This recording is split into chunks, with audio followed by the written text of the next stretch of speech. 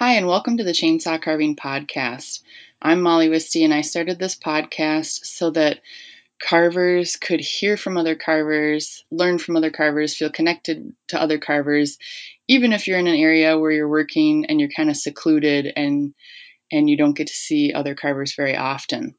In this episode, I get to talk with James Elliott from Scotland. Let's go ahead and bring him on. So I've got James Elliott on from Scotland, and I don't know, did you want to tell him anything else about where you're located, or just Scotland, or?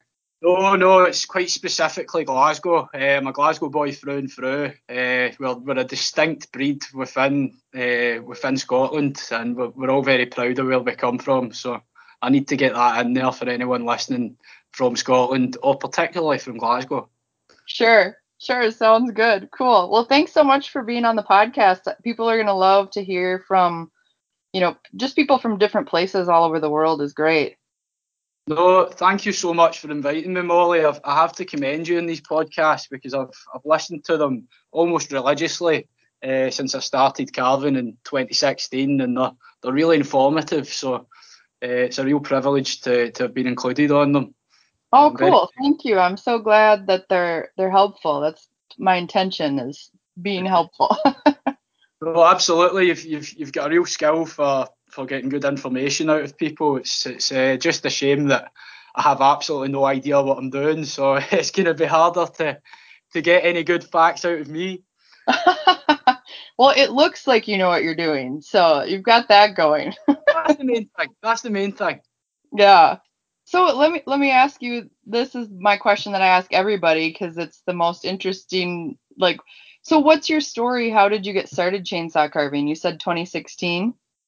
Yeah, so I got a degree in illustration after I left school, digital illustration, and I was kind of in the process of building up a portfolio, and I'd started doing tree surgery work, like tree cutting, tree dismantling, etc., just to pay the bills, and I'd enjoyed it that much that I was almost ready to can my pursuits of the artistic career.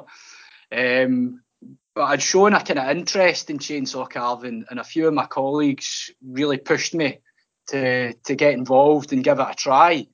And I carved this, what I would say now is an absolutely terrible owl with no face. But they thought it was absolutely mind blowing. They'd never seen anything like it. And they took it out in the work truck at lunchtime, and they got stopped numerous times by people on the road wanting to buy it, which I couldn't believe, and I think they couldn't either. They couldn't believe that this useless idiot apprentice had actually done something that people liked. Right. That was the start of it. I think I started carving after work and at weekends, and before I knew it, I was supplementing my wage, and it kind of grew into a part-time job very, very quickly. So I'm very lucky in that respect. It's blossomed out of almost nothing very, very quickly. 5 years or so that is, I think, in total. Cool. That's great. That's exciting. I know it's fun. I remember making my first work and selling it and being like, wow, this is incredible that people want this. I know it's that kind of hurdle you have to get over where you're like, are they really going to buy that? Right. Um, We always are the hardest on our own work and criticize it more than anyone else would. Absolutely. I think that's an ongoing problem. That certainly hasn't gone away for me. There's a lot of my work. I'm like, God, I can't put that on Facebook. And then when I do, a lot of people seem to acknowledge that they like it. Which blows me away every time, to be honest. Right.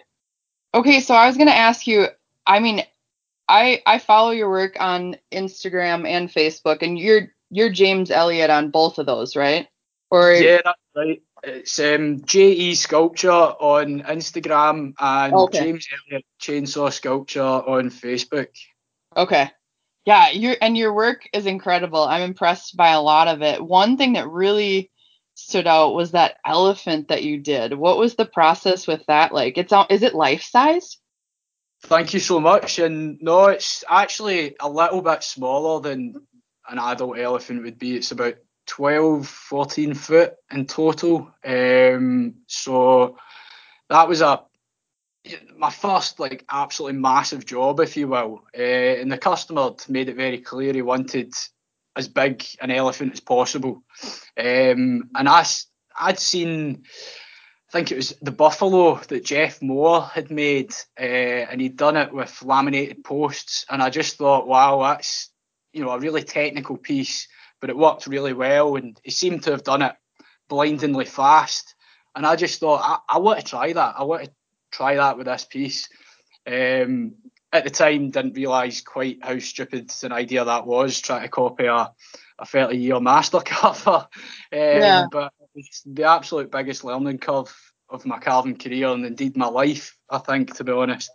But that was 32 pieces in total, 8-inch by 8-inch posts, and I'd got them milled by Thick and Thin Lumber, owned by Adam Murray down in the Borders. So they were green larch posts, and they were joined together into a massive cube using ratchet straps and Gorilla Glue and a few dowels as well. And I carved out the body, attached the head, attached the trunk, attached the ears, the tail, and then I used some oak for the tusks. But the process was what you don't see from the pictures is there was far more failures than I could count within it.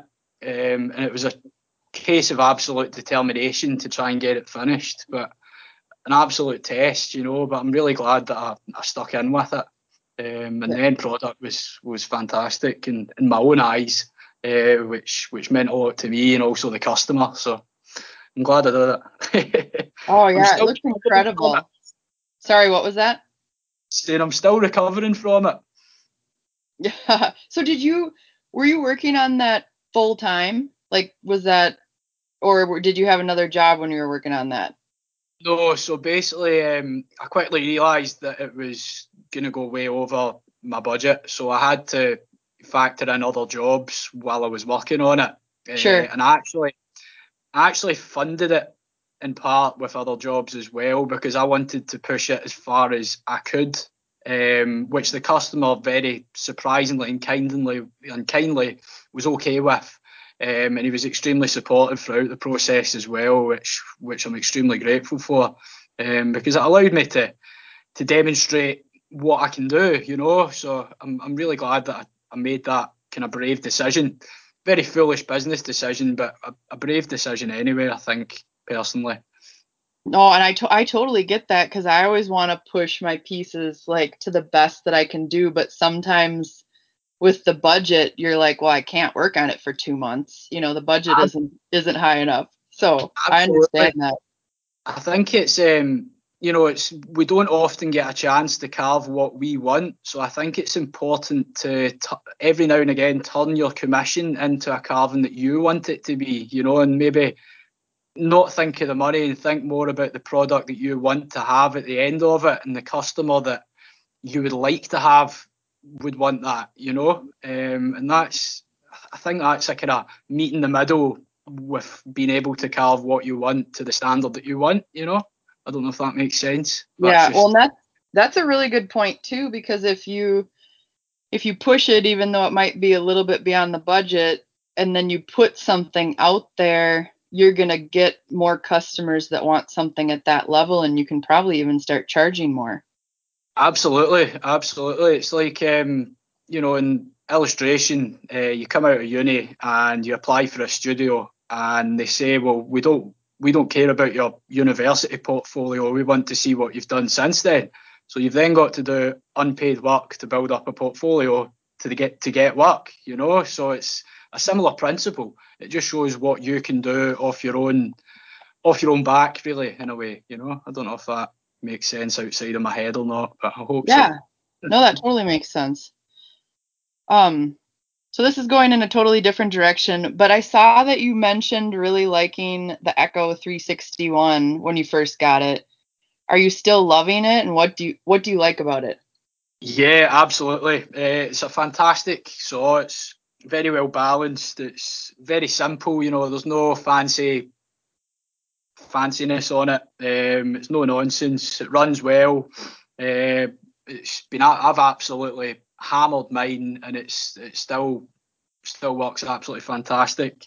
And it's also half the price, or just less than half the price at the time I bought it, than the 201, which is the kind of still equivalent. Okay. So I think on that fact alone, it's very worth considering for anyone looking for a kind of low mid-range saw. You know, I run a 14-inch quarter tip on mine, and it's indispensable. You know, I'm using it probably the most out of all my saws. I really enjoy it. Okay, cool. That was what I was going to ask you too, is how you had it set up. So you said a 14-inch quarter tip? Yes. It seems to cope with that really well. And I'll use it on, like I say, I'll use it on pretty much every piece. You know, it's my kind of go-to saw for starting off the detail. You know, getting into that bit where everything clicks. Sure. I'd highly recommend it. Cool. Thanks for telling us about that. I know a lot of new carvers are always asking about saws, and there's so many different options that it's sometimes hard to even tell them, where to start. Absolutely, and I think Echo's a bit of an unsung brand. And I mean, I love my Husqvarna. I love Stihl big saws. You know, I'm not aligned in particular to any as of yet, but I really do enjoy the small Echoes. They seem to perform really well. Sure. Uh, I've kind of found too, I have Husqvarnas for bigger saws, like my 550 XP or my 572, like, and really big, like 590. But I don't think Husqvarna, I could be wrong. Somebody correct me if I'm wrong, but I don't think Husqvarna has as many smaller saws. yeah, that's right. I mean, I've not looked into their smaller saws a lot myself. You know, because I've got the Echoes, but Yeah. they're certainly my go-to choice. You know, for a 550, 560, 572, like you can't fault those saws. They're absolutely fantastic. Yeah. Really good kit. Yeah, I do like those saws. Cool. Okay, so you do, at least on your Instagram, you do a lot of like informational videos, like short kind of tips and tricks. Do you also have a YouTube, or are most of your videos on Instagram? At the moment, all I've got's on Instagram. I do plan this year on starting a YouTube channel. You know, once I've got some proper video equipment. But at the moment, it's all just on my Instagram. Sure. And a lot of them, I don't know if I watched all of them, but a lot of them it's kind of cool because you show like what grinder you're using, or like a lot of the saber bits, and you kind of show like what you use the bit for, like this bit's really good for eyes and stuff like that. Yeah, basically, I was doing an ambassadorship with Sabertooth, so we had to give so many videos per month. So that was kind of the basis behind it. But I was like, well, you look online and people show you like what tool they use to do this in their video, but they're not necessarily showing you how they're using that individual bit, you know, Yeah. or certainly at that time anyway. And I kind of like to show people my methods, you know, and that way sometimes people will say, oh, I do it this way, and I feel this way is a better way of doing it. So you learn from showing other people as well, you know. Right. Um, uh, Well, I think uh, that's cool because I have a lot of saber bits, and there's a few, and I've been carving for quite a while now, but there's a few I have the bit, and I'm like, I'm not sure what I would do with this one. And yeah, then you'll see somebody else using it, and you're like, oh, that's incredible, and now I'm going to use that bit all the time because I know what to do with it. absolutely. Yeah, I mean, I've got a heck of a lot of Sabertooth bits, but there's definitely 4 or 5 that are my kind of go-to, and other ones I'll maybe not use until a friend or I see a video of someone using it. I'm like, it kind of clicks that you could use it for that, you know, particular scale or feather, or using it at this angle gives you this effect, and that's useful at speed or whatever. You know, it's amazing how things click after kind of having the tool for a few weeks or months. Right. Cool. Okay. So you and I kind of talked about this a little bit before we started recording, but what are the public carving opportunities like around Scotland? Are there competitions or art shows or carver gatherings, or like what kind of stuff goes on over there for you guys? Yeah, so the main show, or the most established show, would be Carvecar Bridge, which is way up in the Highlands in the beautiful Cairngorms. And that's a 4 hour main piece, so an extremely fast paced competition. And I actually visited that before I started carving, and that was what kind of gave me the bug. Seeing Big Pete Bowsher carving a man holding a small dog within 4 hours, I just thought that was absolutely incredible. Wow. And I mean, it's a skill in its own right. You know, it's not something I think you can just jump into and expect to win. You really need to get a method down for it. But it's an extremely fun competition to take part in, and it's definitely a highlight of the year for all of us carvers here in Scotland. There's also Garnock Valley Carves, which is newly set up, and that's near me in Ayrshire, in a small village called Beef, and that's kind of taken off as another big show, and they're more than welcome for internationals who fancy seeing Scotland to come and visit. There's also a smaller show that's on the rise called Peebles Wood Fest, which is kind of further out towards the east coast, and again it's kind of a newish show, but certainly one that's starting to kind of grow and develop. But that's the sum of our kind of competitions, if you will. There's not much in terms of wood carving art shows. It's a kind of a fledgling kind of art form over here. It's just kind of starting to really grow wings and legs, you know. So Okay. to see what's going to come around the corner in the future. Sure. And what time of the year are those events that you talked about? Are they all They're kind of at the actually same? they're actually all very close to each other. So Carvecar Bridge usually takes place in September, and then Garnock Valley Calves is a couple of weeks later. So they're handily kind of placed to be within range of each other, you know. Yeah. If anyone's interested in coming to visit, I'm sure they would be willing to consider you. I'm totally putting you on the spot here because I didn't tell you I was going to ask you, but so if someone wanted to apply to these places, do you know if they have like websites or Facebook, or like who would they even contact?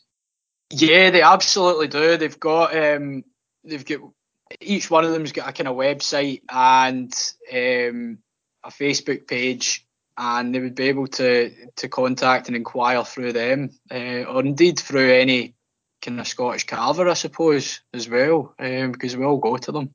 Sure. Okay. I'm the newbie. I shouldn't be giving this advice. I'm just the newcomer. So You know what was funny too? Um, I actually I'm trying to remember where they asked, but people requested that I interview you. So I can't you believe that. I you might be refuse the to believe that. newbie, but people were requesting to hear from you. I refuse to believe that, and I'm certainly very flattered. I'm certainly very flattered. I should look here. I should call them out. You need to tell me, Molly, because I need to know who I'm I know giving the the 50 first. quid So to. I'm gonna totally butcher his name, but Benji Warrantini Hamara. Right? I'll send you a message, but he was like, you got to interview James. And Oh, I so then I went appreciate and I that. was looking. I Oh didn't yeah. pay him. I didn't pay him to ask you that. I promise. I No, absolutely. I'm sure not. Okay. Um. So I saw that you mentioned a couple times using American tulip wood, and maybe this is just me being naive, but I've never heard of it. Why do you like that wood? I think that's a very what would you say? It's an artistic license to make it sound really special. I think you guys just call it poplar. Oh, okay, okay. I'm like, ooh, American tulip wood. What is that? Yeah, it's basically it's basically a wood that joiners, like carpenters would use here to make staircases, and it takes paint really well, but it also looks beautiful unfinished. It's got lovely kind of greeny white, purpley hues through it. I think it's just a standard American poplar, but for some reason here it's called tulip wood. But it's it's a different species to what we would call poplar, which is why I think it's identified as tulip wood. Oh, okay. But I certainly really enjoyed working with it. It takes the saw. It's a very hard wood.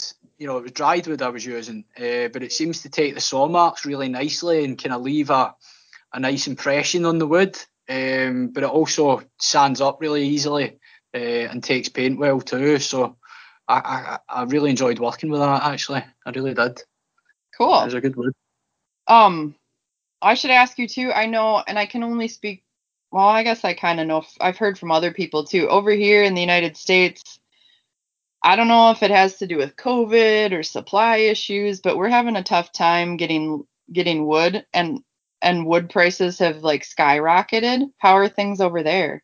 All right, can you get Yeah, wood okay? I think over here in Scotland, as part of the United Kingdom, we're currently going through what's known as Brexit. So we're kind of breaking away from the European Union. So a lot of things have kind of risen in price, and I believe dimensional timber has become a lot more expensive. Certainly, forestry wagon loads of timber have gone up in price as well, but not in the level that kind of joinery timber has. I think if you're getting dimensional lumber, you're really fighting to get what you need. I know that from pals that are joiners themselves. They're having real trouble at the minute. So I think that's maybe a global thing, at the onset or the offset of coronavirus. Sure. Okay. Yeah, I was just curious because I know we're having issues. Like you said, it's a little bit more with dimensional, but yeah, there's a little bit of supply issues too.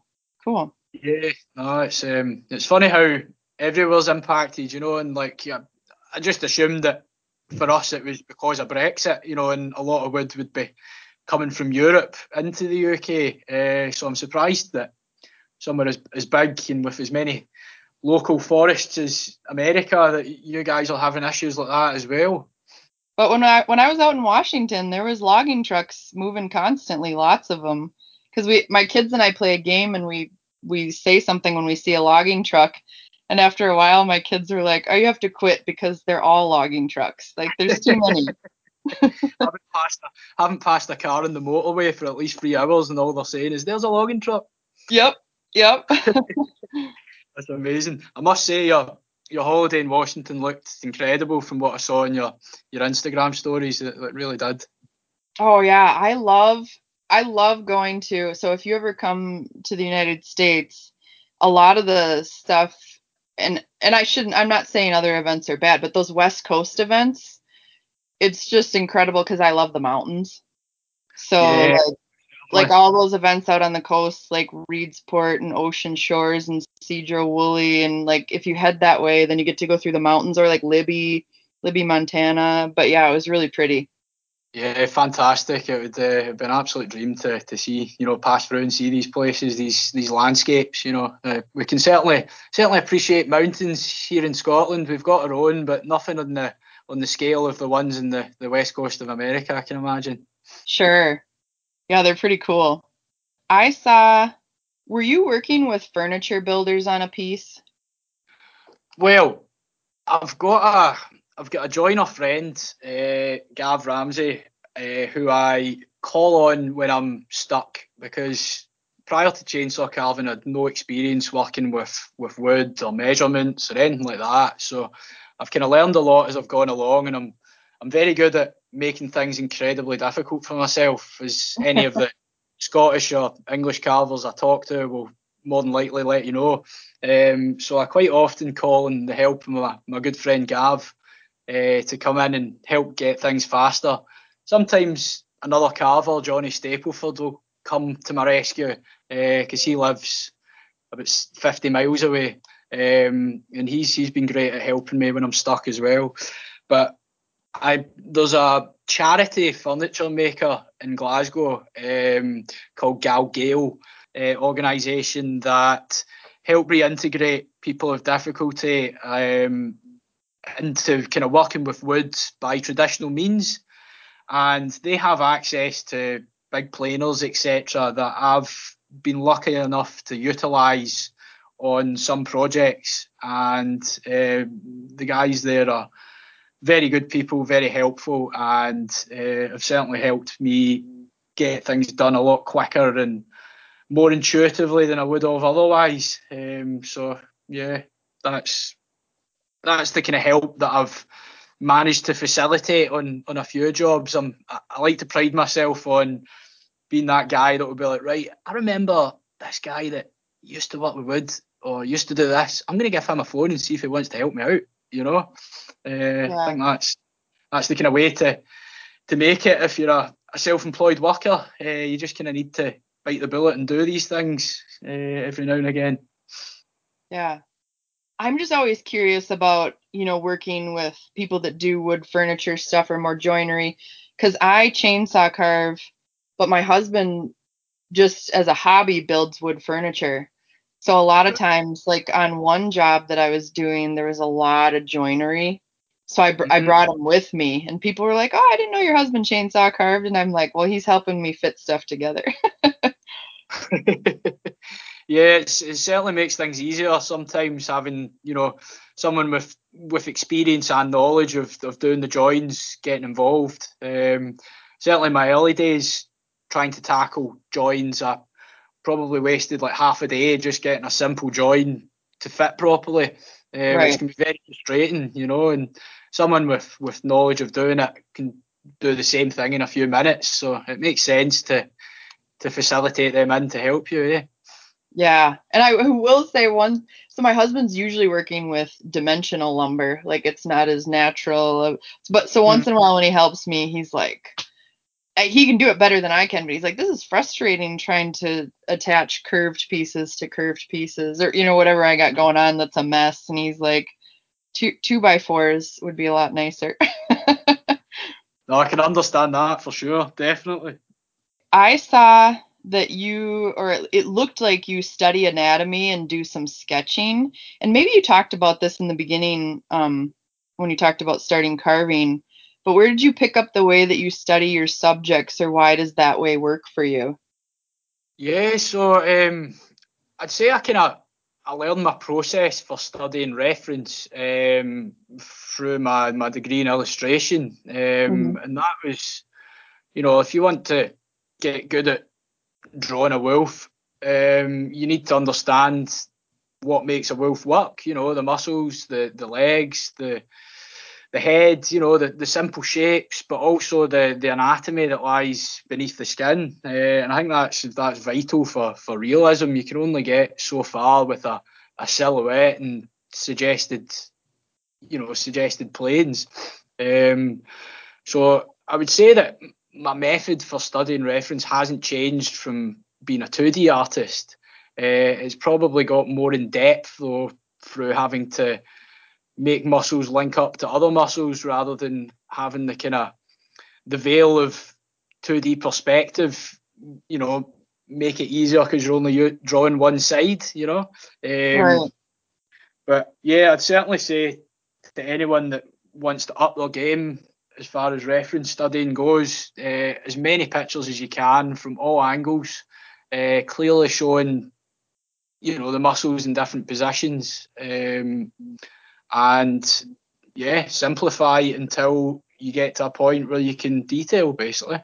Sure. Seems to be the way that works for me anyway. Not that I'm saying I'm by any means particularly good at it. I certainly enjoy doing it. But if anyone asked me advice, that's what I would say. Sure. And do you have are there like certain books that you look at, or are you getting references like from the internet, or like where are you finding like the bone structure of a wolf?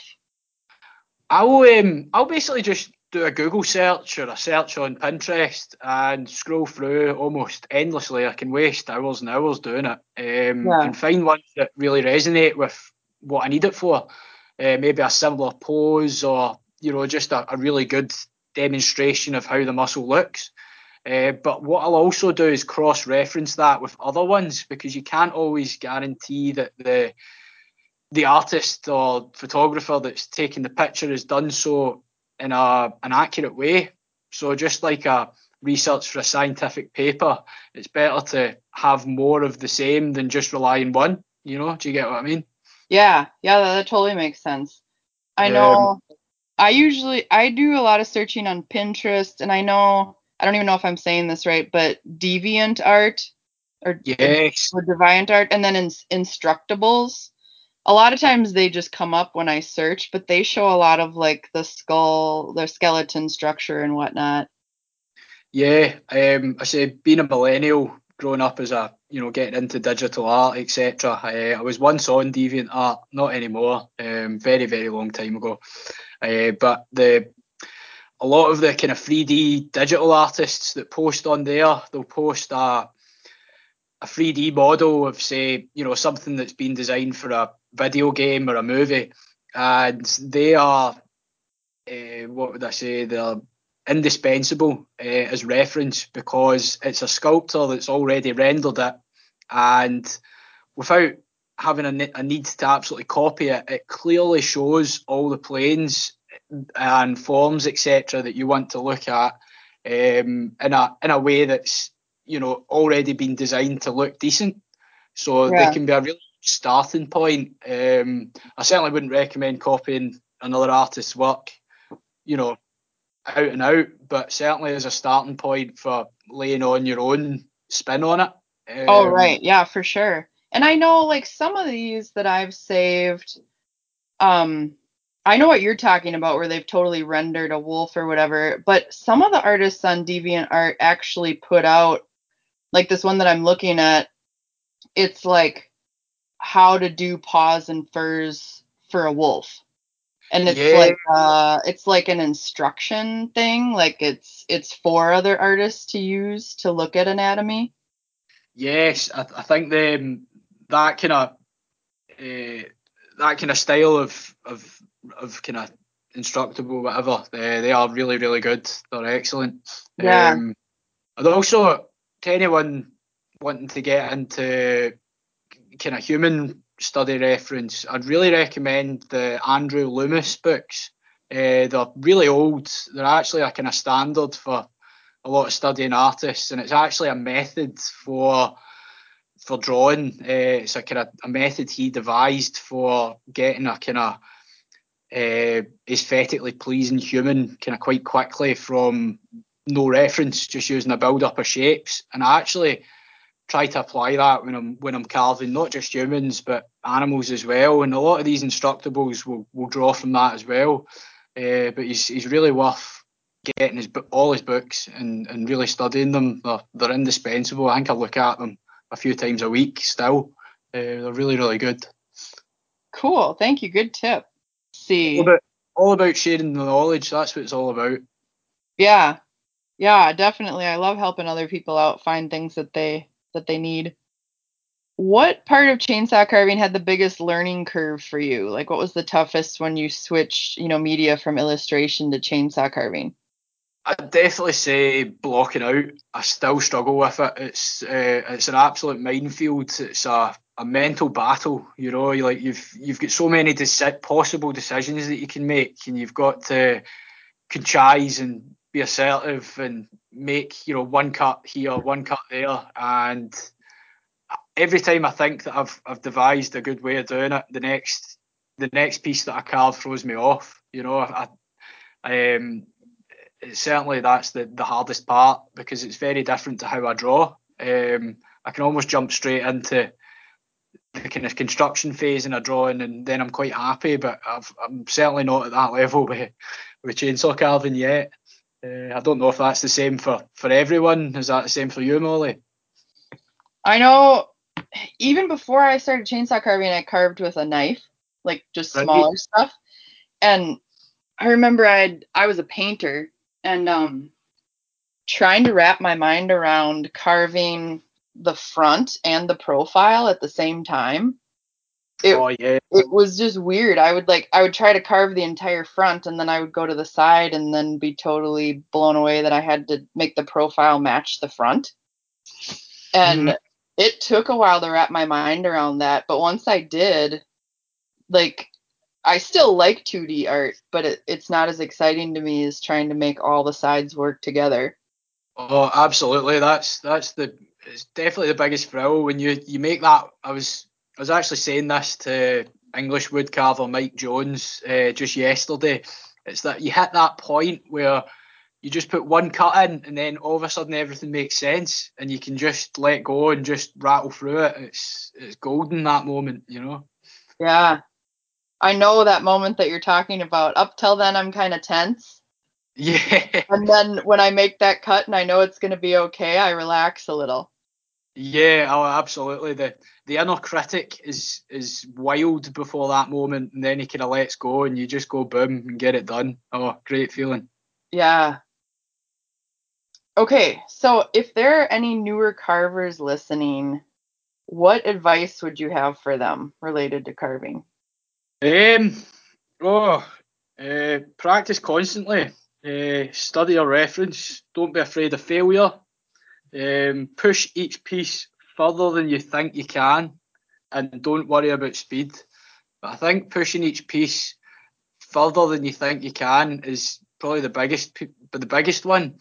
Because if you really want to learn about the anatomy or really push your own boundaries in a carving, I think you're better just digging really deep into it and putting 110% into it. I think that's certainly what I would say has benefited me the most. Really digging into it, really getting involved in it. Cool, good. Nice advice. Thank you. No problem. I say I'm just new, so I'm not really in much a position to tell anyone what to do. But that's certainly what I feel would have worked for me anyway. It's good though, because sometimes, I mean, like carvers that have been carving a long, long time have incredible advice, but it can also be good to hear from someone that's newer because there might be different ideas or stuff that's fresh in your mind because you just went through it, you know? Yeah, I suppose it's all still very fresh in my head for sure, and it's I'm still learning every day as well. Well, not that I don't think you ever stop learning in this game, but it's certainly the beginner steps are still very fresh in my head because it just feels like yesterday, you know. Right. Uh, that's true. Well, is there anything that I should have asked you that I didn't? Because that's all the questions I had written down. Um, Not that I can think of, Molly. Not that I can Okay. think of. Is there anything else you want to know? I think we covered it pretty well. It's been really great talking to you. I really appreciate you being on. A lot of people will love to hear what you have to say. No, I really appreciate you getting me on, Molly. It's been an absolute pleasure to speak to you, and hopefully I've not bored you to death with my voice. I say I don't often speak this much, so it's been weird for myself hearing myself talking this much, to be honest. Uh, That's funny. Okay, I'm gonna tell you though, in the United States, it has been my experience, and I think people listen to the podcast from other countries too, but it has been my experience that people in the United States love Scottish accents. So they're gonna like listening to this. My kids, I interviewed Robbie Bass, and he's in Australia. And right, my kids love his accent. They actually asked to listen to his podcast. amazing. Have it on as a lullaby before they go to sleep. Right. So you might not like your voice, but I think other people will. No, I like the American accent. Conversely, it's refreshing to hear the American accent. I enjoy it, so it's been a pleasure for me too.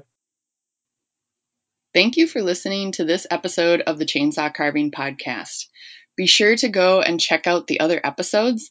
And also, just to make sure that other carvers can find the podcast, if you could rate it, like it, share it, we'd appreciate it.